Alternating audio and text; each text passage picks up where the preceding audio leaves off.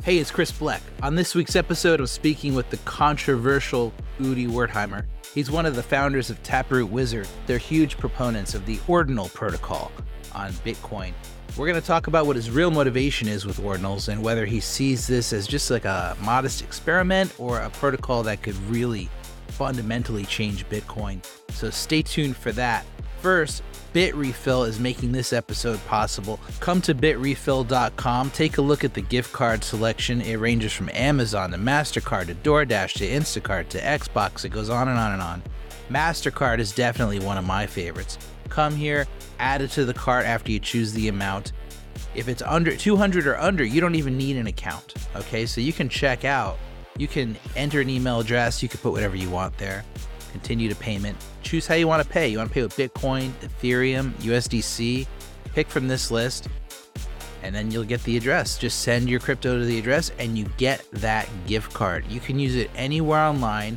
You can put it in your phone for Apple Pay or Google Pay and use it in stores. It's a really awesome tool. If you do decide to create an account, use promo code ChrisBleck at checkout, and you're going to get Bitcoin back in rewards after you purchase any gift card on bitrefill.com. That's bitrefill.com, promo code ChrisBleck.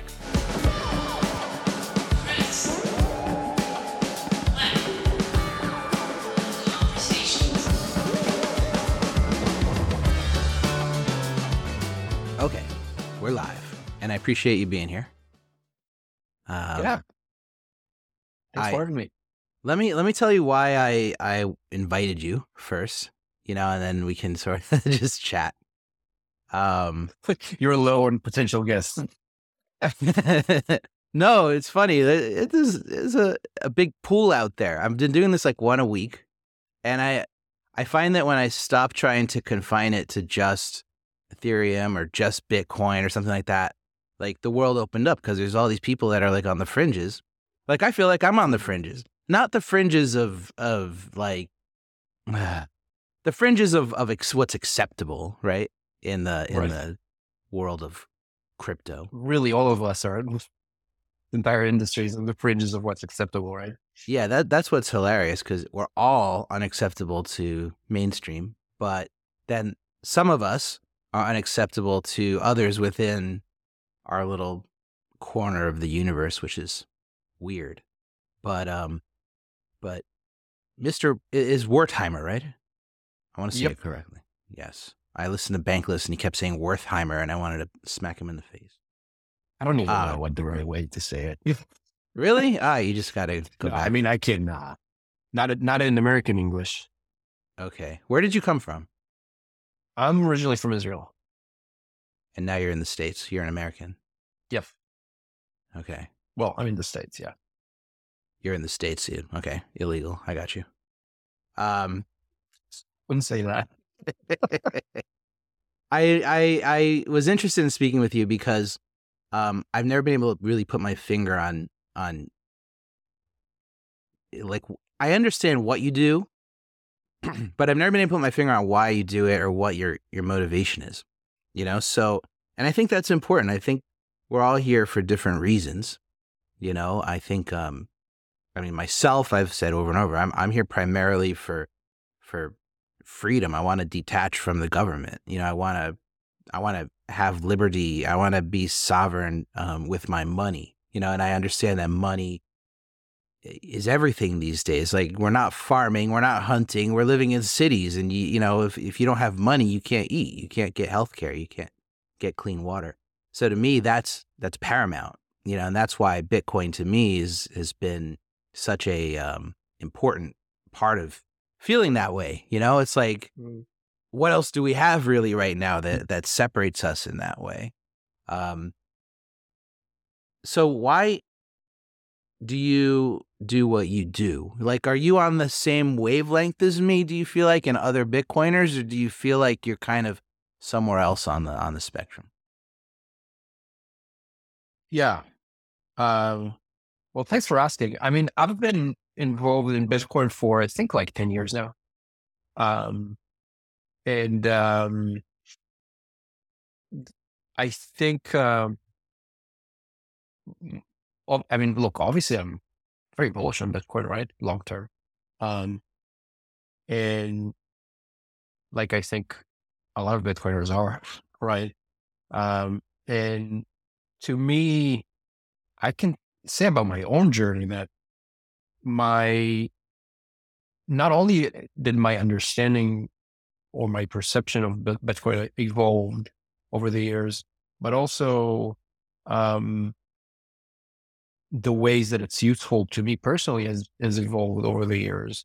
And I think, at least to me, it's like, I'm like, well, you know, there's probably many ways that this can be useful to people.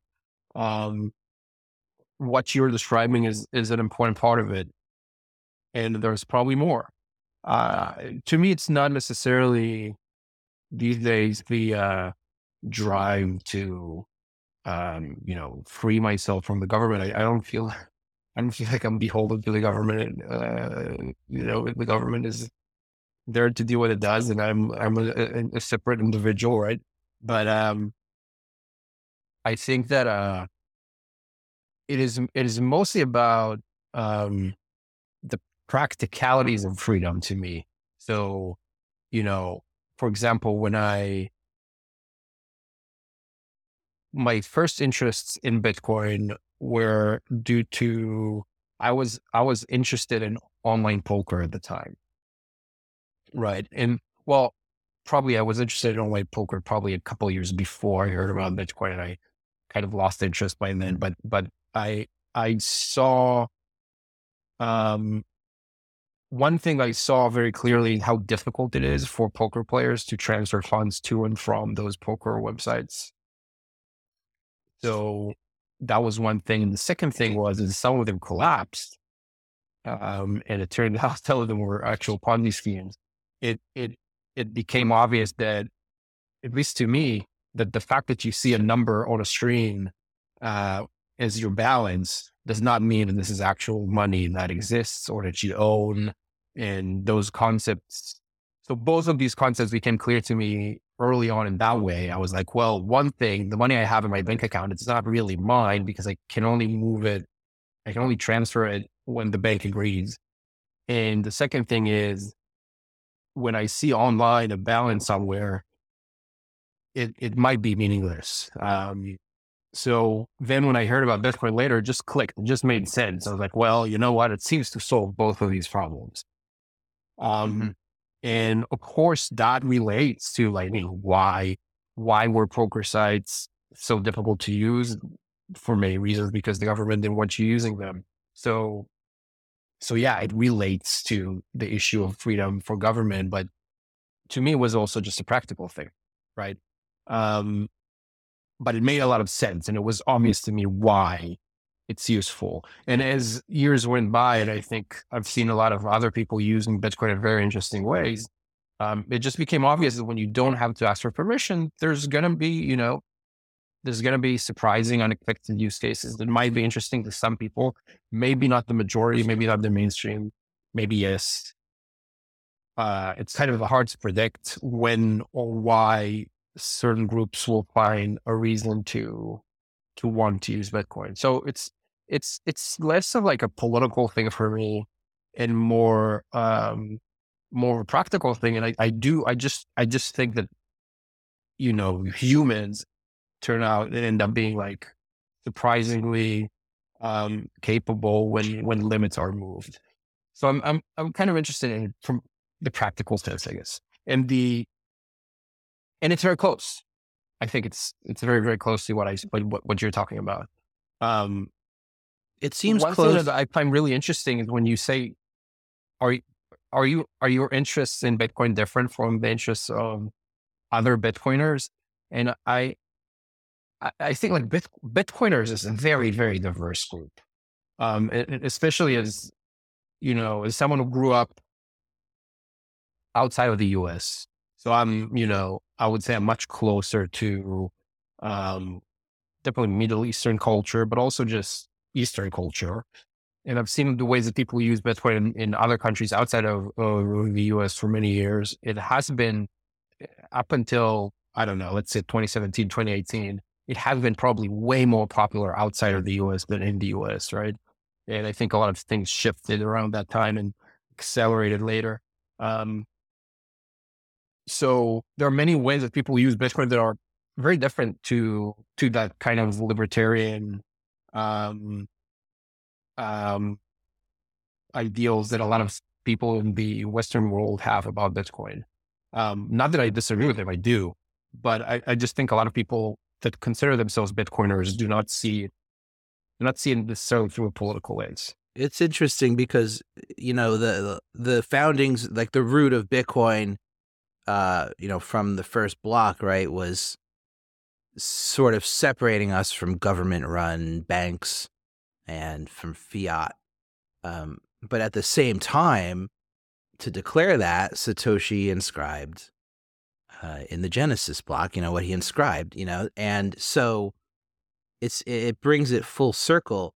I guess what I was asking before was, it seems like the culture for many years has been, and obviously more so back in like the mid, like 2015, 2016, 2017, like it really was like Bitcoin was sort of synonymous with this libertarian kind of political movement, right? And then things started to change as money started to come in, right? And people started talking about all these different use cases for it.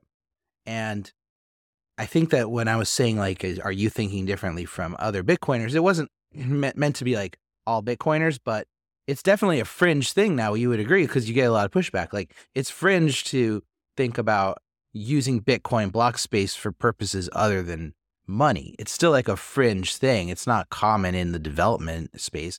Definitely not common in like what people are looking for from Bitcoin as an investment or anything like that. So you're fringe in that regard, right? And you've gotten a lot of crap for it.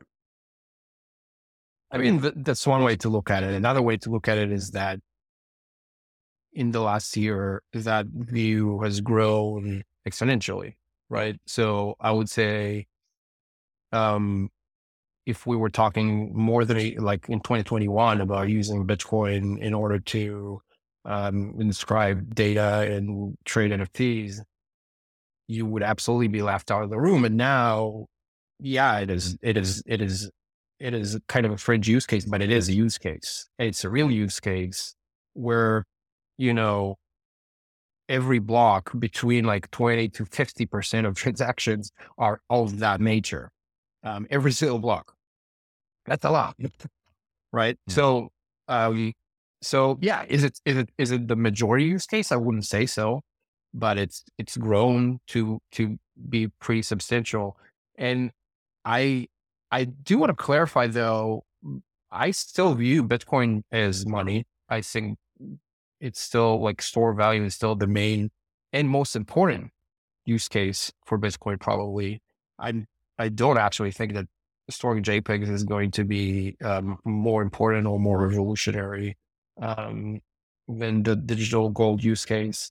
But I think it is almost, to me, it seems almost obvious, right? That there's this very large group. And I think both you and I are part of that group of people who are just sentimental about Bitcoin. It's beyond just the mere practicality. I know I talked about being practical before, but it's beyond just that, because we know that there's a large group of people who, they have Bitcoin tattoos on their bodies. They define them, so they identify as Bitcoiners. All of their friends and family know them as the Bitcoiner of the family, right? We know a lot of people like that, many, many people like that. And if you ask them, like, who are you? What are you in this world? They'll say, I'm a Bitcoiner. And that's not just the laser eyes and Bitcoin maxis. There's a lot of people who don't identify that way, but they believe that Bitcoin is the most important thing that they can be involved in. So for that group, and that's not a tiny group, that's a substantial group. For that group, I think that interacting with collectibles that literally live on the chain that they love, I think makes sense. There are people who collect other kinds of stuff related to other stuff they're interested in, right? People collect stamps, and people collect because they love history, and there are people who collect things on Bitcoin because they love Bitcoin. To me, it makes perfect sense. I don't think it's going to be the main use case of Bitcoin, not at all. I think, I initially had a very negative reaction to Ordinals. I've always had a Yeah, very, me too, by the way. I've always had a very negative reaction to you. Uh, Yeah. and you to me, which is fine. We're being Yeah. civil. That's good. I like it. Um, no offense. I'm kidding. I know. I like you. To get the message through on Twitter, you have to be a dick. It's like the only way to get things across sometimes, especially in Yeah. the Bitcoin space. So, I said, but at least you can build. See, I can't even build stuff, so it's like I'm I have to scream even louder sometimes. But so the negative reaction for me, and I think for a lot of people, comes from the fact that we recognize that Bitcoin is a I can't think of a better way to put it right now than like a mass delusion in a way. Like, and Andreas Antonopoulos has talked about this a lot, and so have others, where it's like money is what we believe it to be, right? It's whatever we come together and say it is, and so we've come together and we've gotten the world to come together through storytelling to believe that Bitcoin is one of the hardest forms of money on the planet, and is the most freely transferable and censorship resistant, and on and on and on. And a large part of that story has revolved around the fact that it simply doesn't have another use. Like, this is the use of Bitcoin. Bitcoin is this.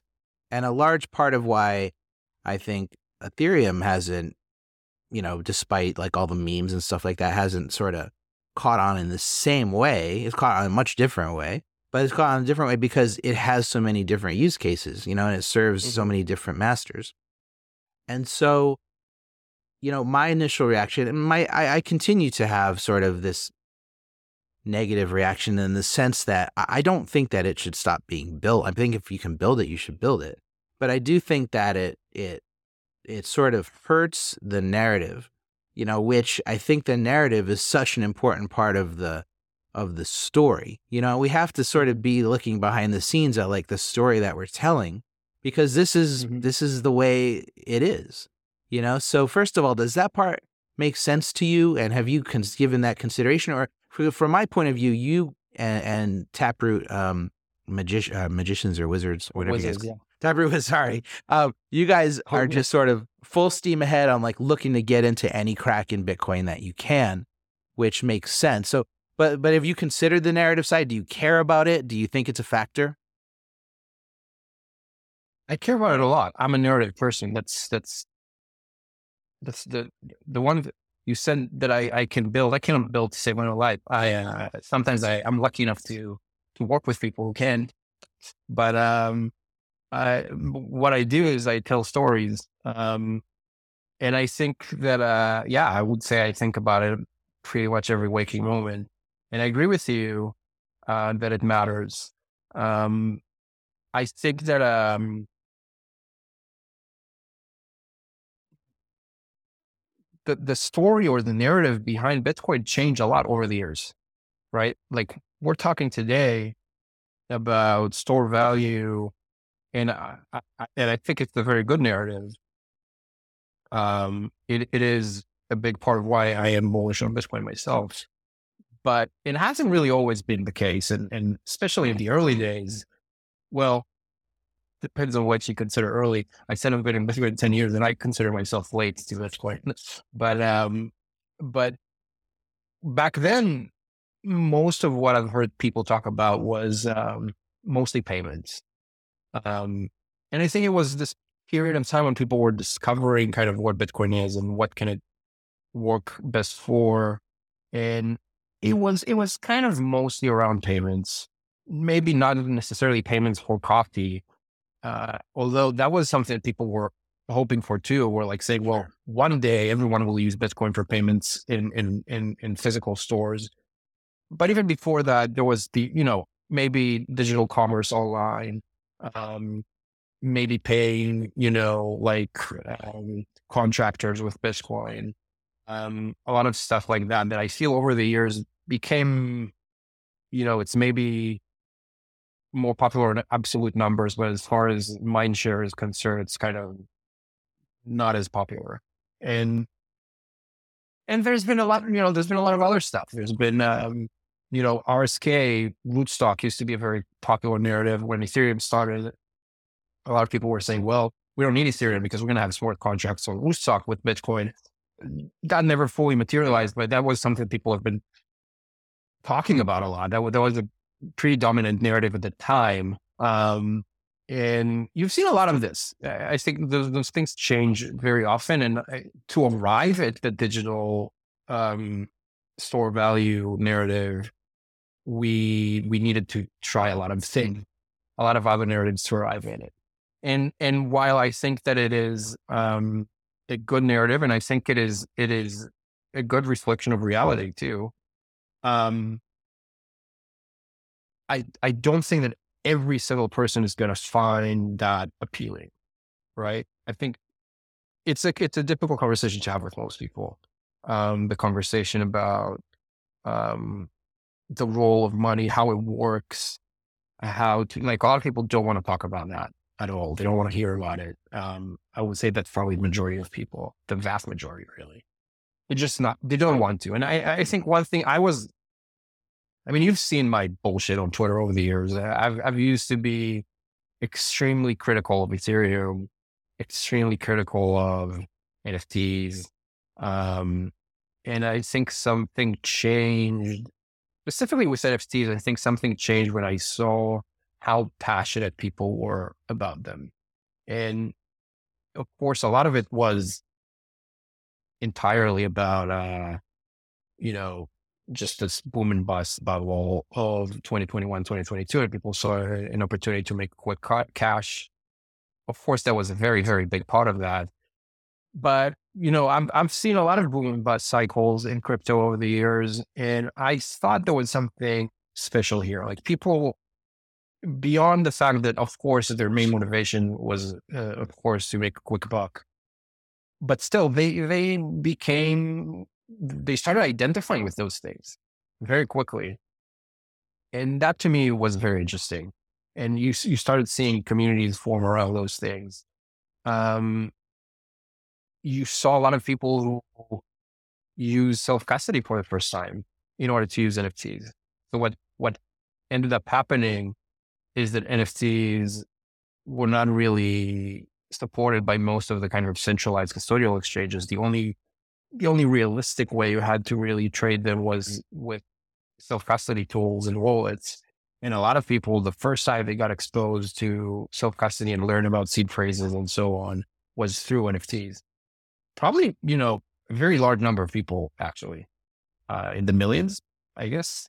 So, and looking back at how difficult it was for me over, a decade to convince people to go to self-custody when they were motivated enough to care about Bitcoin, right? They reach out to me and say, hey, you're the Bitcoin guy that I know in my circle. Can you tell me more about Bitcoin? And I tell them, yeah, you should get like a self-custody wallet and buy some. And they're like, freaking out and ending up leaving their coins on Coinbase. Best case scenario. Worst case scenario, they're like, well, this seems too complicated. I'm just not going to do it. Then you move to NFTs, and these guys are using the worst tools ever made. but self-custody, they jump through all the hoops because they want to be part of that NFT mania. And so I'm like, okay, there's something here. It does something to people. And I think what we've seen, so what I wanted to do is to see if we can kind of take that energy and make it useful for Bitcoin. Can we grow the Bitcoin pie that way? And that was, I didn't know, that was an experiment we wanted to run.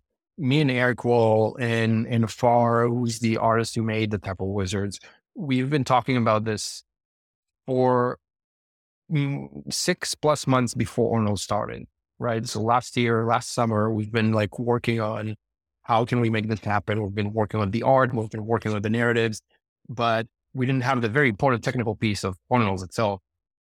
And when Ordinals popped off, we were like, well, before they popped up, really, we were like, okay, this is perfect.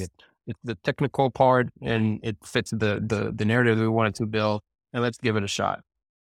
And what we found is there's a lot of people in the NFT ecosystem, in the larger crypto ecosystem, who care about Bitcoin in the sense that they They think it's at the very least intriguing. They think it's mysterious. They think a lot of positive things about it actually, but they were kind of pulled away from it because one, they didn't have anything, they felt like they didn't have anything to do with it, right? They felt like they can't really be a part of it. There's nothing appealing for them to do with it. And the second thing, I think the community has been, at least the loud parts of the community has been very, very negative towards them. So they were just not interested in being part of that. And once we kind of flipped the script on both of those things, we said, one, here's something you can do and that can be interesting for you. And two, we're going to be welcoming to you. We're not going to say, hey, you're idiots, you scammers, you're evil, you're whatever. We don't want you to be part of that group. And instead, we're going to be inviting. And what we found is, during the depths of the bear market, we had tons of people from other ecosystems, from Solana ecosystem, from the Ethereum NFT ecosystem, who were like, you know what, this is the first time I'm going to look at Bitcoin ever. But they came here to make money, right? They came here to trade tokens or trade ordinals or whatever it might be. They didn't. That's part of, I think, the pushback is, they didn't come here to, try to separate themselves from the evil fiat, right? They didn't come here to try to beat the man, the banks and stuff like that. They came here to mess around the same way they're doing on Ethereum and Solana, right? Which is what they're doing there too. 10 years ago. I came to Bitcoin 10 years ago to make money. I saw an opportunity. I also had no idea what I'm doing, to be clear, but I thought I did. And I thought I saw an opportunity, and I was like, yeah, let's go, let's get into it. And there was a promise of or there was at least the potential of very high returns over time. And through that, I learned more about what it is, how it can be useful beyond that, why I think it's an important invention for basically humankind. But I didn't know that from day one. I needed to have like a bait to get in. And that is a story that I've seen repeated many, many, many, many times over the last 10 years. And I think most people, not everyone, but I think most people will probably get into this ecosystem for that reason. But hopefully we get them to kind of flip, or at least we get them to get it. And what I've seen, Ordinals, like everything else, had this like big hype cycle. Everyone was talking about it for a few weeks or months, and that hype died down a little bit, right? Like it's not on top of people's minds in the same way it was, let's say in May or April, but it's still there, and there is still a significant community. And we talked before about the data. We're talking about seriously 20 to 50% of every block is Ordinals transactions. There is this strong base of people who work and build on Ordinals every day. I would say for bear market, it's way beyond what my expectations were. And those people now care about Bitcoin, and I think they get it. They get it for, it's actually really interesting. Like Ordinals are not NFTs, right? They're different from NFTs. Inscriptions are different from NFTs in material ways that I think really align with the story of why Bitcoin itself is special. So one thing is, right, like you inscribe on Bitcoin, it's there forever. It's not IPFS or some web server that has images on it that can be changed or removed. The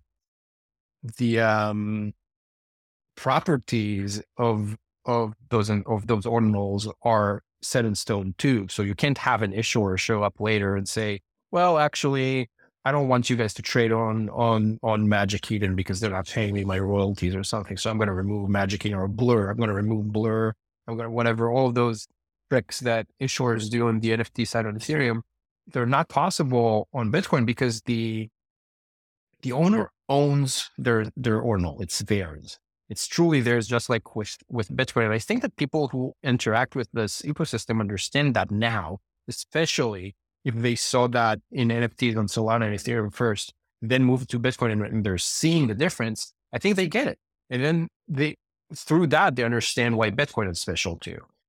And so and I've seen this a lot. This isn't something I'm making up. I really was, I was very reluctant about doing anything with Ordinals in the beginning, even though we were working on this project before Ordinals started. The beginning was like, yeah, I don't think this is for me. But as I started learning about it more, and we tried to do it very quickly in like a week, but as I started learning about it more, I was like, you know what, this seems different. And I think people are seeing that. So in my experience, yeah, it did take, of course, the main reason people started and wanted to be interested in oils was because they were looking to make money. But I think that as they got into it, they learned, at least those that stayed, learned why Bitcoin itself is special. And one thing that you see, I think is really, really interesting, as my big like bull market that I've seen for the first time, there was, just as I joined, there was like the 2013 or 14 bull market that ended with the collapse of Mt. Gox. But I was way too young and stupid to understand what was going on. The first one that I really fully experienced was the one in 2017, the ICO bubble and all of that stuff. What was really interesting in 2017 is that a ton of people who wanted to participate in the ICO stuff, what they end up doing, because most exchanges only supported Bitcoin at the time, most like on-ramps. So, or, maybe not most, but many of them. So what a lot of people end up doing, they would transfer their fiat to one of those on-ramps, buy BTC, take that BTC, transfer it to their own Bitcoin wallet, then use that, maybe convert that to Ethereum or Ripple or something on some other exchange. They would have to go sign up for another exchange, deposit the BTC there, convert to some of those other altcoins, and then maybe from there participate in the ICO. So they use Bitcoin. They very frequently ended up with having, they would buy some Bitcoin, put it in their wallet, leave it there, at least some portion of it, and take the rest and gamble with ICOs. But they, at the end of the bull market, when most of those ICOs went to, zero, at least they still had a Bitcoin wallet, and at least they had some BTC in it. And over the years, that ended up being worth something, even though everything else they did was bad investments. At least they ended up with some BTC. In this last cycle, you barely saw any of that.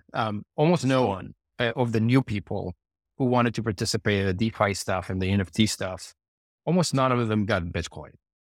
What they did, and that was, to me, that was honestly, that's when I kind of flipped and I was like, wait, something is going on here that is bad, that is very concerning. And it's not because like, yeah, a lot of people would say even back then, it doesn't matter because NFTs will go to zero and DeFi will go to zero. So who cares if people are wrong, and they'll realize that they're wrong.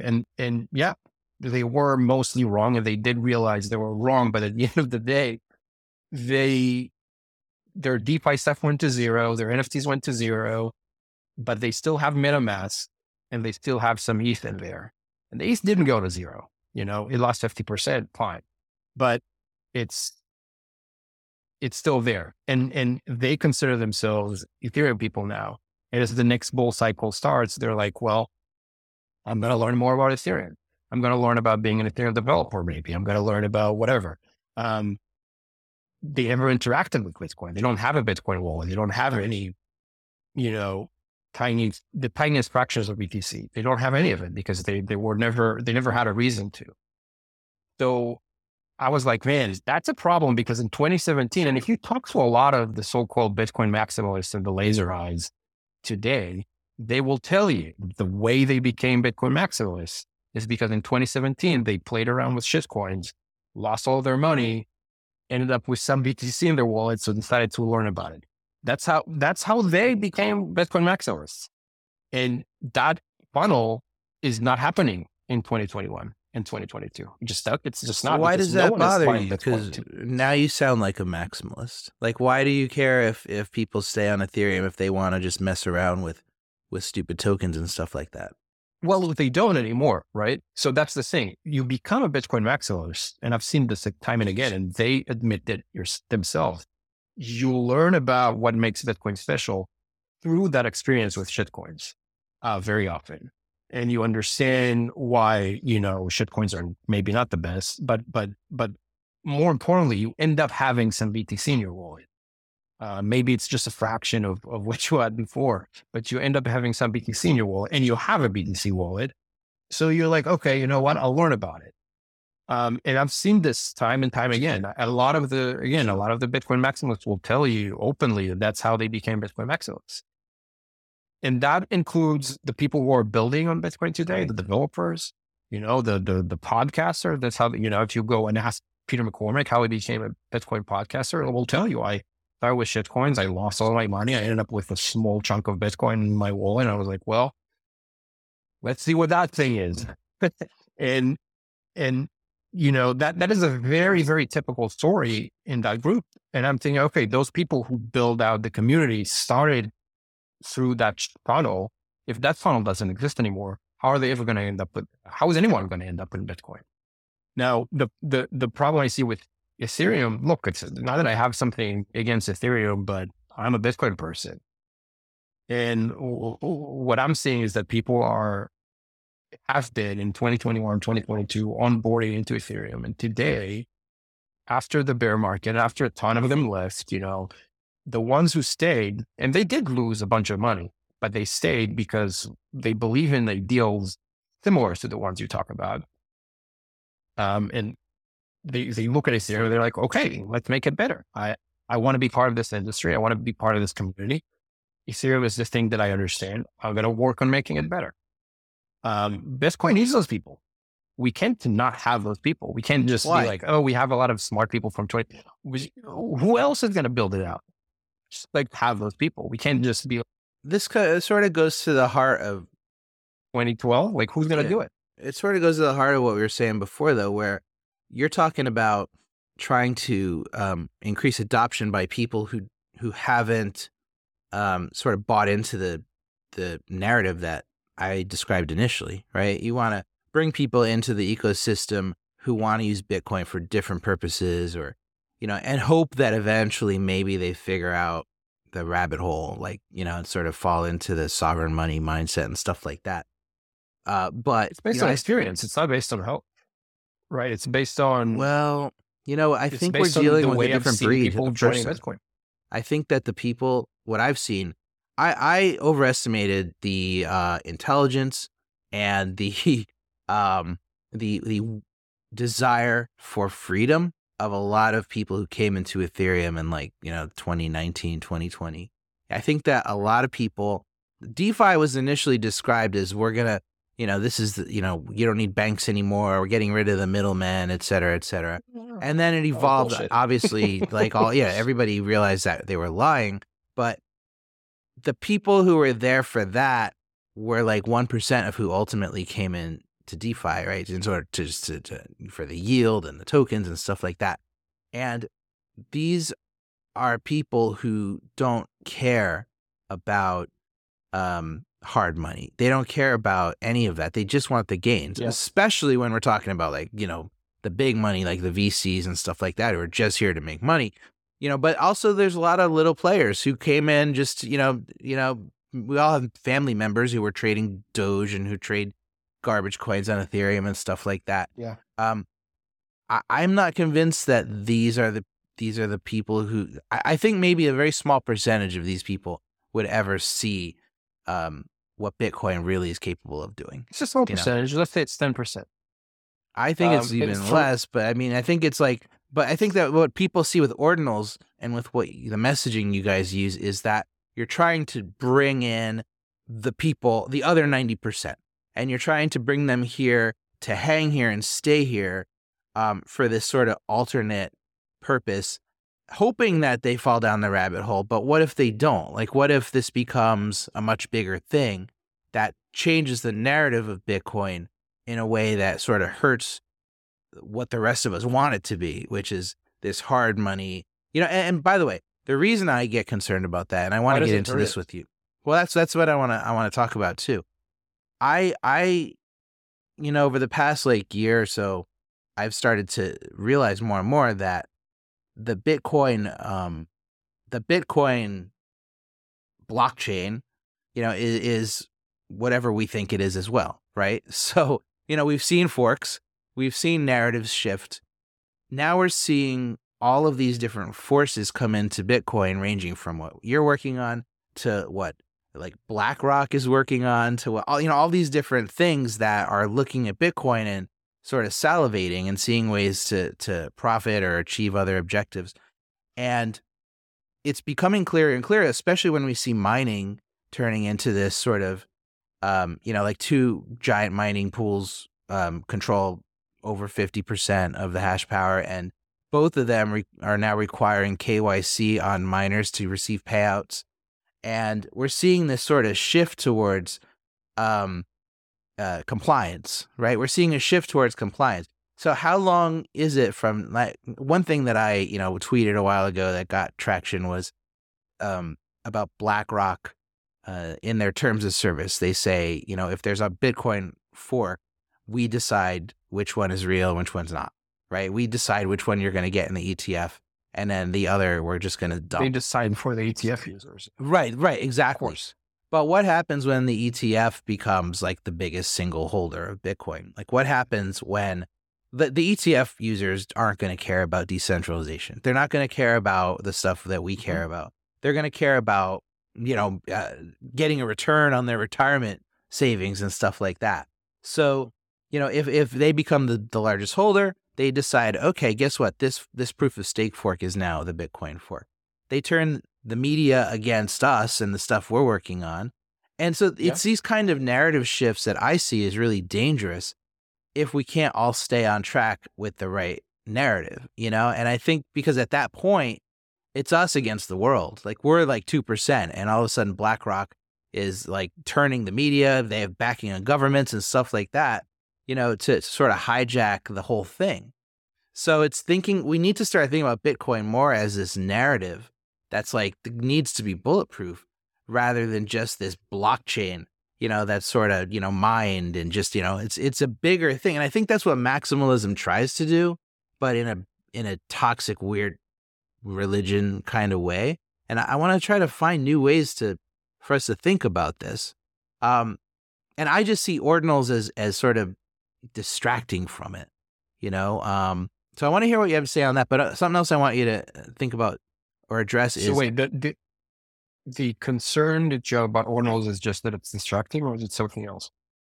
Well, the other thing I wanted to ask you, and maybe you can just address all of it. You've talked about Bitcoin, about ordinals as like a tool for adoption, right? Like to increase adoption, to get more people to try Bitcoin.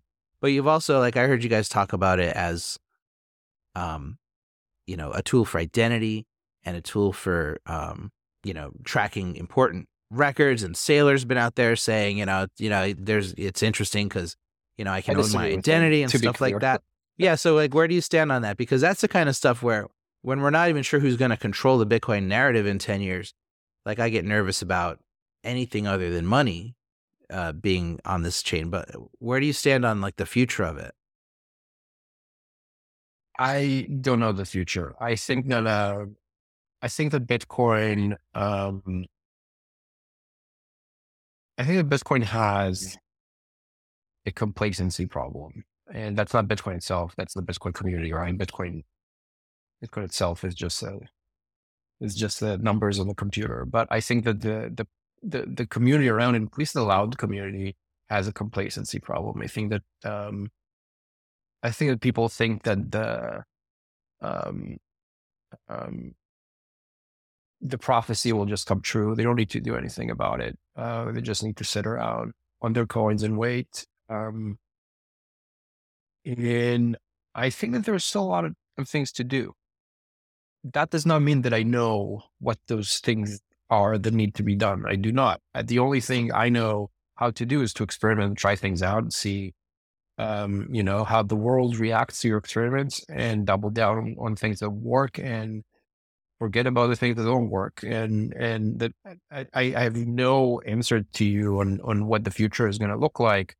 I think that in order for Bitcoin to fulfill its potential, people who use Bitcoin will have to experiment with things. I think it's unlikely that we have discovered all of the best optimal use cases for Bitcoin. I think that's probably not the case. So for that, we need to experiment, and we are experimenting with Ordinal stuff, and other people are experimenting with other things, and that's great. I will be happy to fail. That is completely fine. I think that the reason to be bullish on Bitcoin is because it allows you to try a lot of things without asking for anyone's permission, including other holders. Some of them may not like it. That's okay. I didn't ask for their help. They can just sit idly by and watch. And if they think that what we're doing is stupid, then and they know it's destined to fail, then they're nothing to worry about, right?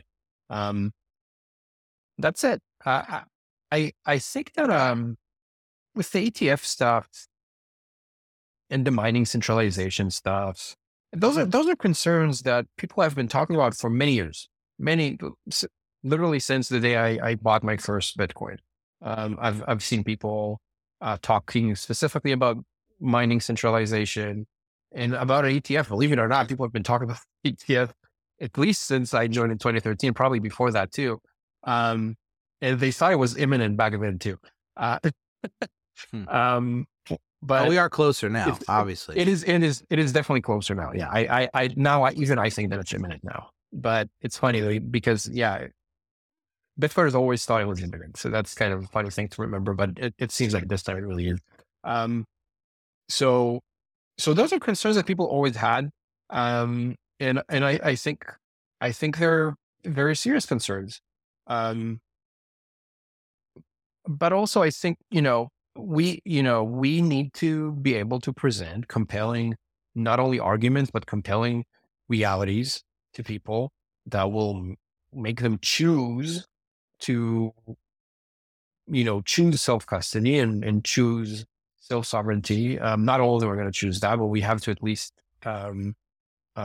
be compelling enough so that some people choose it. And if Bitcoin is just destined to be in ETFs, then I guess it is what it is. But even in that scenario, there is the nice thing about it, right? Is that you could have many ETFs. You can have many ETFs in many different jurisdictions, and those can compete with each other. And they don't need to ask for permission from the central Bitcoin authority to become an ETF. Of course, in the US, they need the SEC's permission, and in other countries, they will need their own.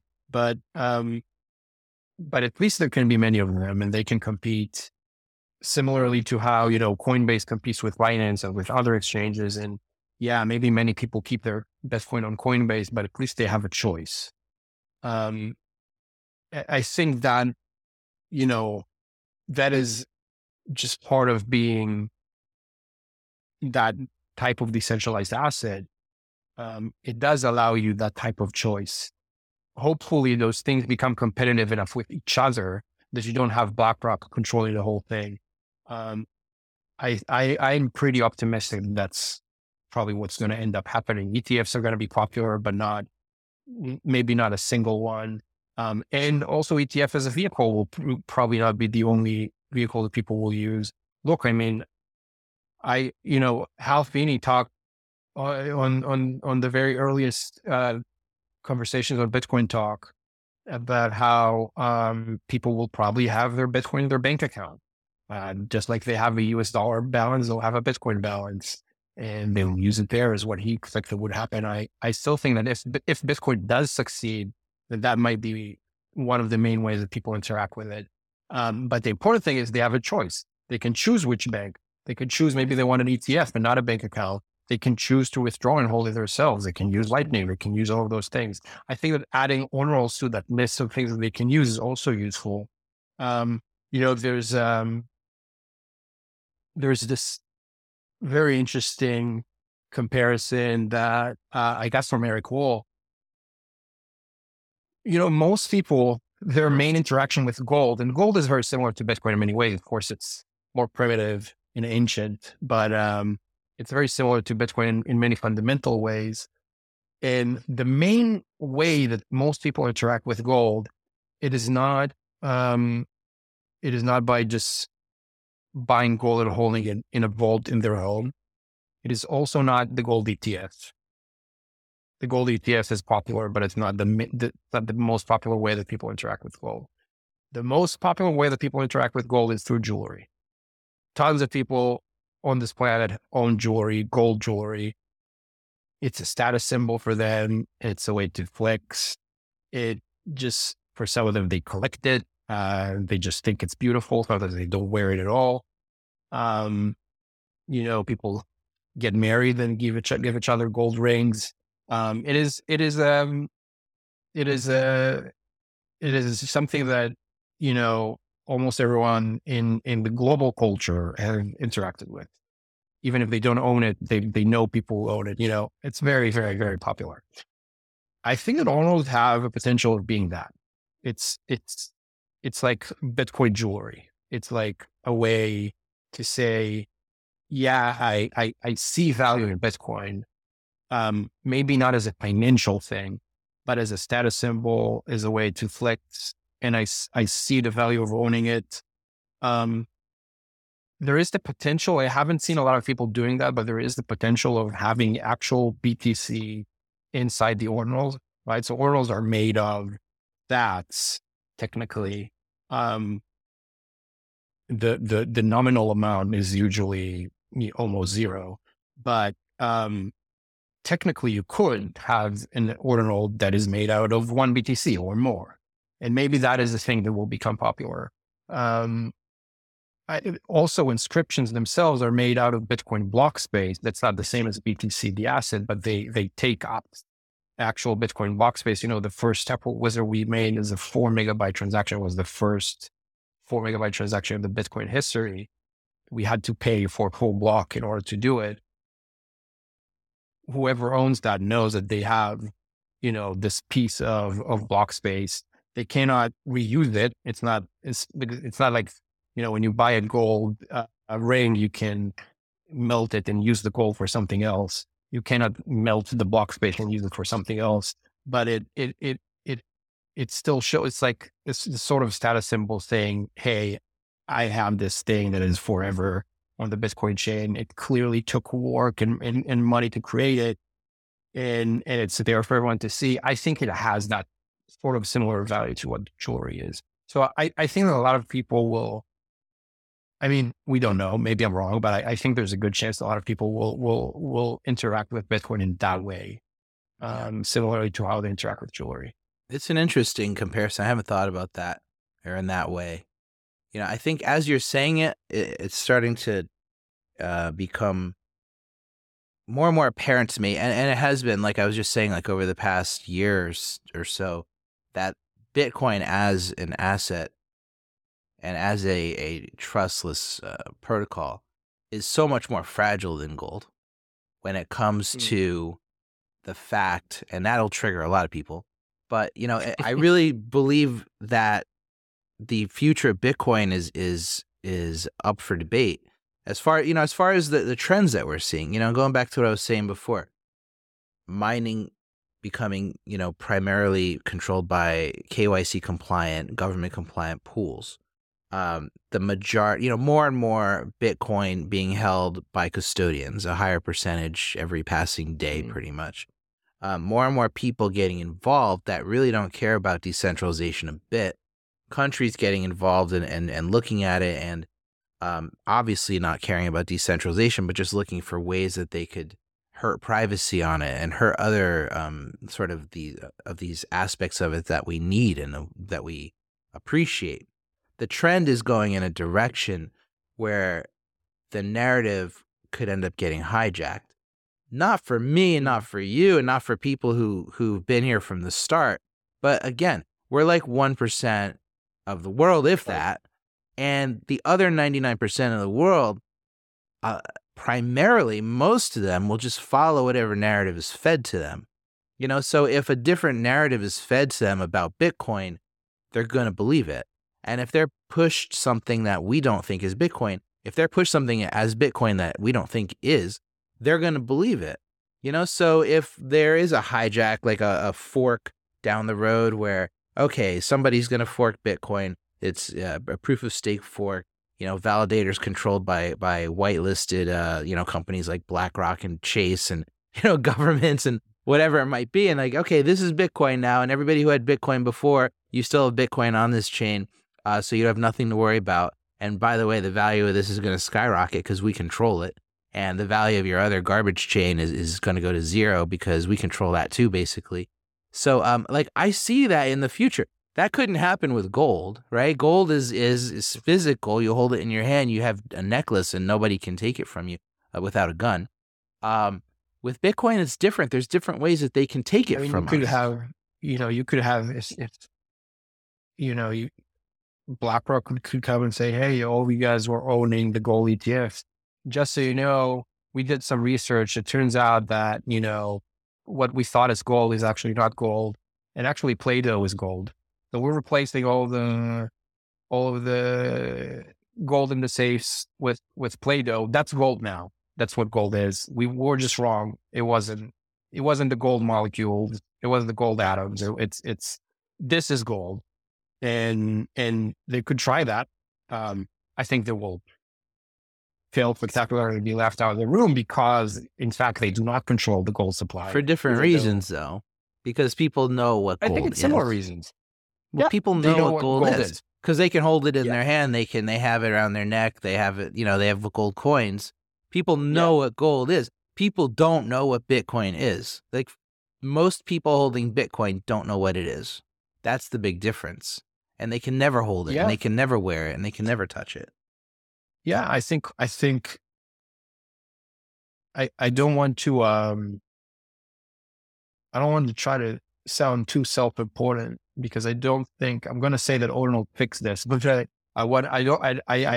a joke. I don't actually think that Ordinals are going to fix this, but I think the Ordinals help because I think that people who interact with Ordinals interact directly with Bitcoin and learn and understand what it is, as opposed to people who buy Bitcoin on Coinbase or in the future buy the Bitcoin ETFs.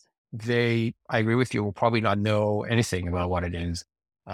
They don't know much about what it is today when they buy it on Coinbase, and they will probably know less when they buy an ETF. But when they interact with Ordinals, they do know. And again, they interact with it daily. They show it to their friends. They say, "Hey, this is my Ordinal." I think that kind of interaction is what gets people to understand what a thing is. I don't know that we can get it to become as mainstream as an ETF. Maybe not, but I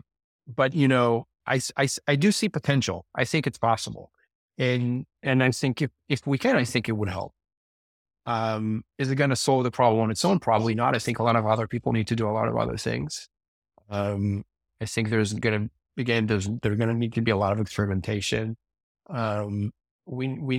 But having reasons for people to interact with Bitcoin, I think is going to be useful. You need it to be understood, not just by the core community that cares about privacy and understands privacy and all that stuff. That is, look, I am part of that community. I am that kind of person. I also know that it just cannot grow anywhere near as fast as we need it to. Is it important? Yes. Do we need to keep doing that? Yes. But it's just not going to grow nearly as fast. It's just not, So what do we do about it? Are we yelling at people on the Matt Odell and Marty Ben podcast? Is that going to help? I don't think it is. I think it's not going to help. So that's why I don't want to do it. I understand where they're coming from. I understand why they think it's important. I think they're right. I think that there's a group of people who do connect to that kind of rhetoric, and that's great. I don't see how I can help there. I think the way that I can help is by trying to bring it to new audiences and to get them to see at least partially what I see as special on Bitcoin. I think it's helpful. Where do you stand on the proof of work versus proof of stake debate? Or do you? Proof of stake is it's the kind of thing that I wish that then we would see more from Bitcoiners is like this a more nuanced approach where I'm happy to say about proof of stake that I would be happy if it worked, right? If it couldn't work in a way that is decentralized and that maintains the immutability that we want from Bitcoin, I would love that. Okay. I think it would be great. Mhm. That said, I'm entirely unconvinced that that is possible.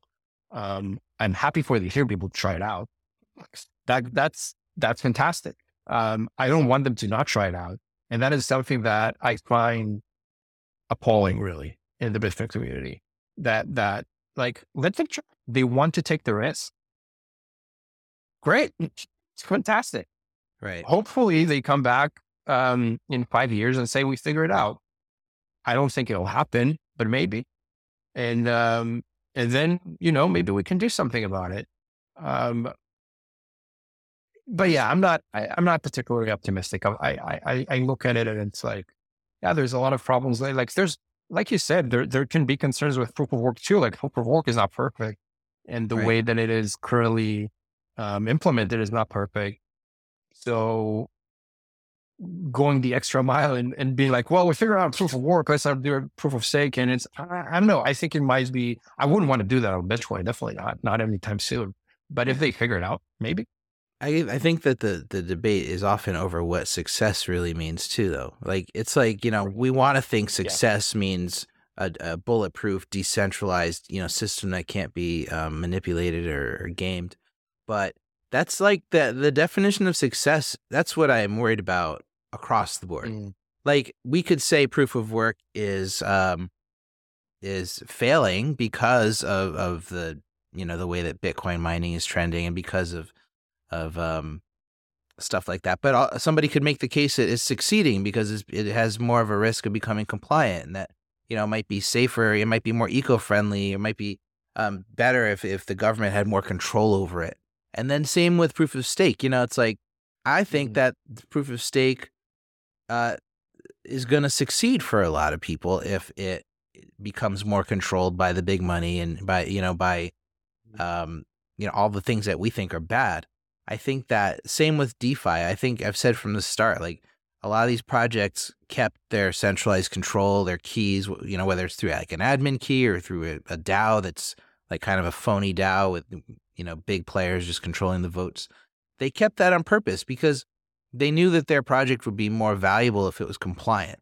It's like you lose value when you become this pirate ecosystem that governments frown on and that run counter to laws and stuff like that.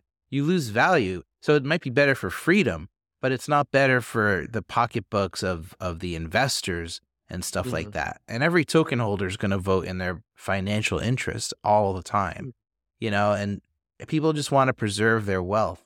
And if they're given ways to do that, they're going to do it. And that's why miners are KYCing too. It's the same thing. So Wouldn't Bitcoin holders do the same? yeah, but they can't control the chain, right? They can control the narrative though, but they can't control the ecosystem itself. That's where it gets kind of interesting because that's what I was saying before. If most Bitcoin holders are holding through an ETF and don't give a crap about decentralization, then they can take that narrative wherever they want to take it. So that's where I get concerned. So in the little time we have left, I just wanted to get back to what we were talking about initially, and like it sounds like your motives are about growing adoption of Bitcoin. You want to bring more people into the ecosystem. We haven't even talked about fees and stuff like that, which is such a bigger topic. But I know you guys have talked about Ordinals can help sustain the Bitcoin proof of work system longer term, right? When as halvings occur, right? If it maybe succeeds, not, but hopefully, yeah. right. But do you think that there's more to it? And I know before you said like you didn't agree with Sailor or anything like that. Do you think that it has a future that could be, like this is where we have our car title, this is where we have our the deed to our house, like, or do you think that's kind of it's way too early to even consider stuff like that? Yeah. So I think the Bitcoin main chain itself has limited capacity, and I believe will continue to have limited capacity. Um, so the idea of it becoming it itself becoming the repository for the world documents seems unlikely. Um, the dynamic that ends up happening is that you end up storing data that is valuable, very valuable. And to me, that would be one of two things. It's either like these sort of like luxury collectibles, and those are not going to be mass market either, right? It's not going to be like, there was a time when people were talking about Instagram adopting NFTs, right? They had this small test pilot thing that they tried and they actually shut it down. But there was a time where it looked like Instagram was going to adopt NFTs. And in a world where potentially every single Instagram creator has an NFT collection with, hundreds of thousands or millions of units each, and they each cost like, whatever, 50 cents or something. This kind of mass market NFT vision, I do not think can happen on Bitcoin, on the main chain, just because of capacity constraints. So like if people are going to use it for that kind of stuff, it's going to be only for things that they consider fairly valuable. Unless we have another big block debate. I don't think so. Of course it could, but I don't think so, because it doesn't, I think when you look into how people are using them, at least today, it doesn't make sense for them to want it to become a mass market thing. Like the Bitcoin Ordinals and inscription thing seems to make a lot of sense or some sense for high-end luxury stuff.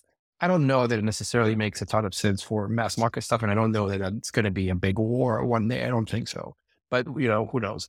But my point is, I think it makes sense for those highly valuable things, either collectibles or maybe there's this project that tries to inscribe all of the WikiLeaks documents now, and I think Snowden has mentioned something about how for very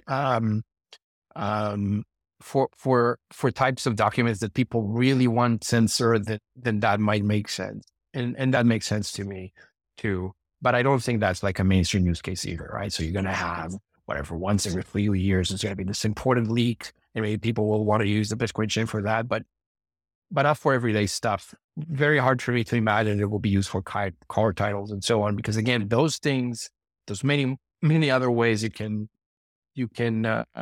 both save and secure, distribute them. You don't really need the Bitcoin system for that. I think it actually works more for like sentimental things, right? Like where you didn't have to have it on Bitcoin, but you're like, well, I love Bitcoin, so I want it to be on Bitcoin. Like, people used to, before inscriptions were a thing, they used to put in op returns like marriage proposals, for example, because they're like, well, me and my wife, we both love Bitcoin and we want this to be there forever. And it's very valuable for them. It's obviously not valuable for anyone else, but those kind of things to me make sense.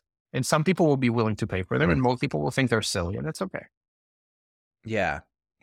I think that's part of my concern about it, is that if it does continue to grow, and blocks do continue to fill up, and if there's money to be made with this type of stuff, then it could ignite a new sort of political war, right? Over like how big should blocks be, or how should we, like, that's what I meant by distraction before. Distraction from the use case of Bitcoin as money, and sort of compromising and making trade-offs that appease multiple parties, that aren't, not all of them are just strictly focused on Bitcoin as hard money.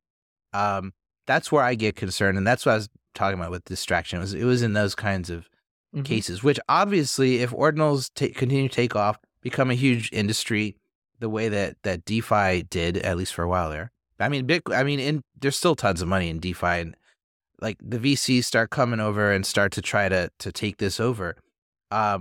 It will be just a matter of time before you got Coinbase and you got all these other major players involved trying to capitalize on it. And then that's when you start getting trade-offs, right? And you get trade-offs that, okay, maybe we can make ordinals work and make it still hard money, but we just take a little bit of decentralization away, you know? And how do you please all the masters? You can't please everybody. And that's what Ethereum has tried to do, and it's turned into this political boondoggle, right? Bitcoin is at major risk for going that route, you know, and if it's not ordinals, it could be something else, you know? So it's more and more, like I said before, it's becoming clearer and clearer to me that this narrative is really, it's fragile. And Bitcoin as we want it, I also caveat with this.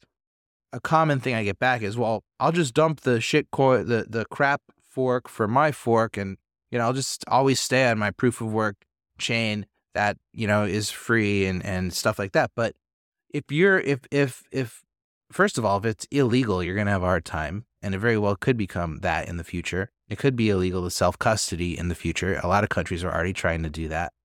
But also, do you really want to be this 1%, you know, on a pirate island somewhere? I know you guys think that you're going to have a citadel and you're going to be all, you know, but like, you know, one you know, Patriot missile and you're done. So it's, you don't want to be an enemy of 99% of the world, right? And once 99% of the world thinks that you know, if you're not using their Bitcoin, you're the enemy, you're kind of in trouble. So that's where I'm thinking, I feel like my view is so nuanced, it's hard to almost describe sometimes, but that's where I get iffy on some of these side sort of ventures. I respect your right to build it. Like, I think you should build whatever you could build, but I also wish that there was a way to block you from the chain without inflicting just straight up censorship. But I realize straight up censorship can't happen. But at the same time, I see both sides of this, and I get really conflicted about it. No, I understand. I think that those are views that, again, they're not even new. I think that those are views that people have held for many years, and I totally saw the point then, and I still see the point now. I get it. My view is just different. First of all, I'm an optimistic person. And, you know, some people might say naive. I'm just optimistic. And I think that humans figure things out. And maybe I'm insane for thinking that. But the second thing is, I think there are two possible futures for Bitcoin. One possible future is that nobody cares about it. And when I say nobody, I mean, it remains this like 1% thing. And there's a bunch of like famous podcasters, and they hop around between conferences, and, you know, we talk about macro all day and how Bitcoin is going to save the world, and how wars only happen because we don't have Bitcoin. We can keep talking about how wars only happen because we don't have Bitcoin. We for generations, and that's it. Of course, there's another version of the future where those people are right, and the world is going to shit, and all of the governments disappear, and then Bitcoin turns out to the savior. I'm just not interested in the future. It may be that I'm just not interested in it. And then I think there's another version. The third version is that Bitcoin is going to be appealing for large groups of people that are currently not part of the movement, for whatever reason. And those people, they'll have different ambitions, and they'll have different motivations, and it will create problems, no doubt. Hopefully we can grow this in a way that we keep this movement aligned, at least to some degree. But also, we might fail. You know, it might actually end up blowing up just because it grew too fast. That's a possibility. I think you see that a lot with startups and companies, right? Like, they start with this small vision. You have this small group of maybe like 3-5 people that know exactly what they want, and usually they fail. Sometimes, rarely, they do so well that they grow really, really fast, and then that ends up becoming a problem for some of them, right? Like they end up blowing up because either they grew too fast, or they grew the way they wanted to grow, but they were not able to manage it, and they were not able to align all of the new people that, you know, joined the team, turned it from a 5-person group to a 5,000 person group, and they were not able to kind of tie everything together. And it's especially a concern with something like Bitcoin, where there is by design no leadership, right? Um, yeah, I can see why that would be concerning. Uh, but I'm optimistic. I think that Bitcoin can grow, and I think that it's worth trying. If it ends up failing because we were not able to pull everything together as it's grow, that's a shame. But what are the other options to not grow? That to me does not seem like a reasonable option. So yeah, we'll find out. Can Bitcoin grow while maintaining its kind of legacy and heritage? It will obviously change a lot, right? But hopefully it can still maintain those things that we care about. But can it? I don't know. All I'm saying is let's find out, you know? Yeah. It's interesting. As you say, we have to grow it. We have to grow it. And from the point of view, like from my point of view, Bitcoin does what I needed to do already, so Yeah. it's why do we have to grow it? Like, I get it. I understand what you're saying, but I think that's a perspective a lot of people have, is that if we're going to change Bitcoin, we should make it harder to use, or harder to change, and try to figure out the mining problem, and should we make it ASIC resistant? Should we shrink that I'm in opportunity? favor of all of that. Um, I'm in favor of all of that. If people want, I'm in favor of discussions about banning ordinals. I'm in favor of like all those. Of course, I'm in favor of improvements to privacy. Of course, I'm in favor of improvements to mining decentralization.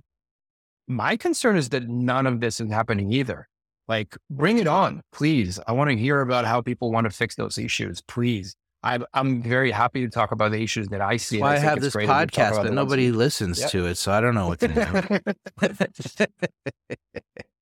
Yeah, that's one of the things, right? And I think that, and we talked about this before, and I think you do it quite well yourself too. Like we can't always just say what we think and what we worry about. There's a lot of um, impact that comes from just the way we package things. And I mentioned before, like, is the strategy of like, kind of multi-band model of yelling at people on podcasts, is that going to be effective? Like, I understand where they're coming from. I think they're coming from a very good place, and I agree with most of the things they say. I just don't think that form of packaging is going to make the most impact. Um, and of course, that's why we're doing Typer Wizards. We think that packaging messages in that way is going to be more effective, at least in this point in time. Um, and maybe we're wrong. We'll see. Final question. How do you make a living? Are you guys funded? Are you guys getting paid? I Taproot Wizards, I'm talking about. It's interesting. I have not. I have not gotten paid in like a year since I started this. I think that, we'll probably talk about this in another opportunity. I think that there will be, a lot of, monetary financial opportunity in the Ordinals ecosystem too. But for me personally, since we started working on this, I've actually not taken a cent in salary. So there you go. Have you guys raised capital for this? Look, I think we'll definitely consider it. I mean, what we are right now is where we want to see if we can use this concept of ordinals to build a community that supports the ideals of experimenting with Bitcoin. That is really like the goal. If venture capital will help doing that, we'll do that. If other ways will help doing that, we'll do that. The point is, can we take this like enthusiasm and the fact that this group of people are actually using Bitcoin today, using like daily, doing transactions. Can we take that and turn that into a momentum of building on Bitcoin? I think you understand already. I mean, that I'm sure a lot of people will not like. But yeah, and we'll, if we'll need funding, we'll get funding. I have nothing against that. Okay. Yeah. It's different coming afterward. It's different from coming from before, where I feel like, for instance, like BIP 300 seems like it's very backed by a company that really wants it to happen, and is investing and is paying core developers to develop. But you guys aren't in that kind of position where you guys are just messing around, literally. The thing with BIP 300 though, and I think I'm not personally a big supporter of BIP 300. But I can appreciate the attempt to experiment. I love that. And I don't know if it's good or bad. I think it's a little unfair, I think, the way that some people have talked about the VC funding that they have, because Paul Stortz has been on BIP 300 for like 8 years. I remember meeting him in 2016 and 8 years. I remember meeting him in 2016, right? And long aside, really, like, I cannot think of any other project in crypto that held back on VC funding for that long. And eventually it did, sure. But like the idea of like saying, they're just pushing it because of the VC, whatever, like, man, if anyone in the world can argue against that, it's Paul. Paul really has been doing this for so long. And eventually I think he was like, that's just what it seems from my perspective. Eventually he probably was like, well, you know what? We need more resources to try to push this. I can't just do it on my own. And I guess that's why he did it. I don't know. Right. And no, but it's still fair to help it. I mean, it's still fair, I think, to always look at, where's this coming from, right? It's Definitely. Like, it wouldn't, maybe the market tried to tell him this is not a thing, and then it only can happen now with this kind of backing. It's context. I think it's important. Like, if you came and said, I mean, we launched backed by A16Z, I'd be like, okay, that's interesting. I think that it's with this kind of messaging and stuff like that. So, but you answered that, and I get it. But listen, I've taken enough of your time, man. It's been a good chat. I think, some people will. I think that it's a small subset of people who would find this kind of thing interesting. But I think those are the people that that's the crowd I want to grow. I want to grow the people who are not afraid and to look at Bitcoin from the outside, and look at it as what it is. It's a planet sort of hurtling through the universe, and there's comets coming at it all the time that could fracture it, or blow it up, or, and it's like, how can we protect it? I wish we could just put up a shield around it, but that's not a possibility. But all right, man. Well, thanks again. I appreciate the chat. I like you more than I did when we started. And I did notice your FTX classes. Didn't get a chance to comment. I wasn't sure if you'd noticed. Yeah. I noticed them like halfway through. I always do a little Easter eggs when I go on the video. It's beautiful. For the fans and for the haters. Right on. Thanks again. Yeah, thank you, man.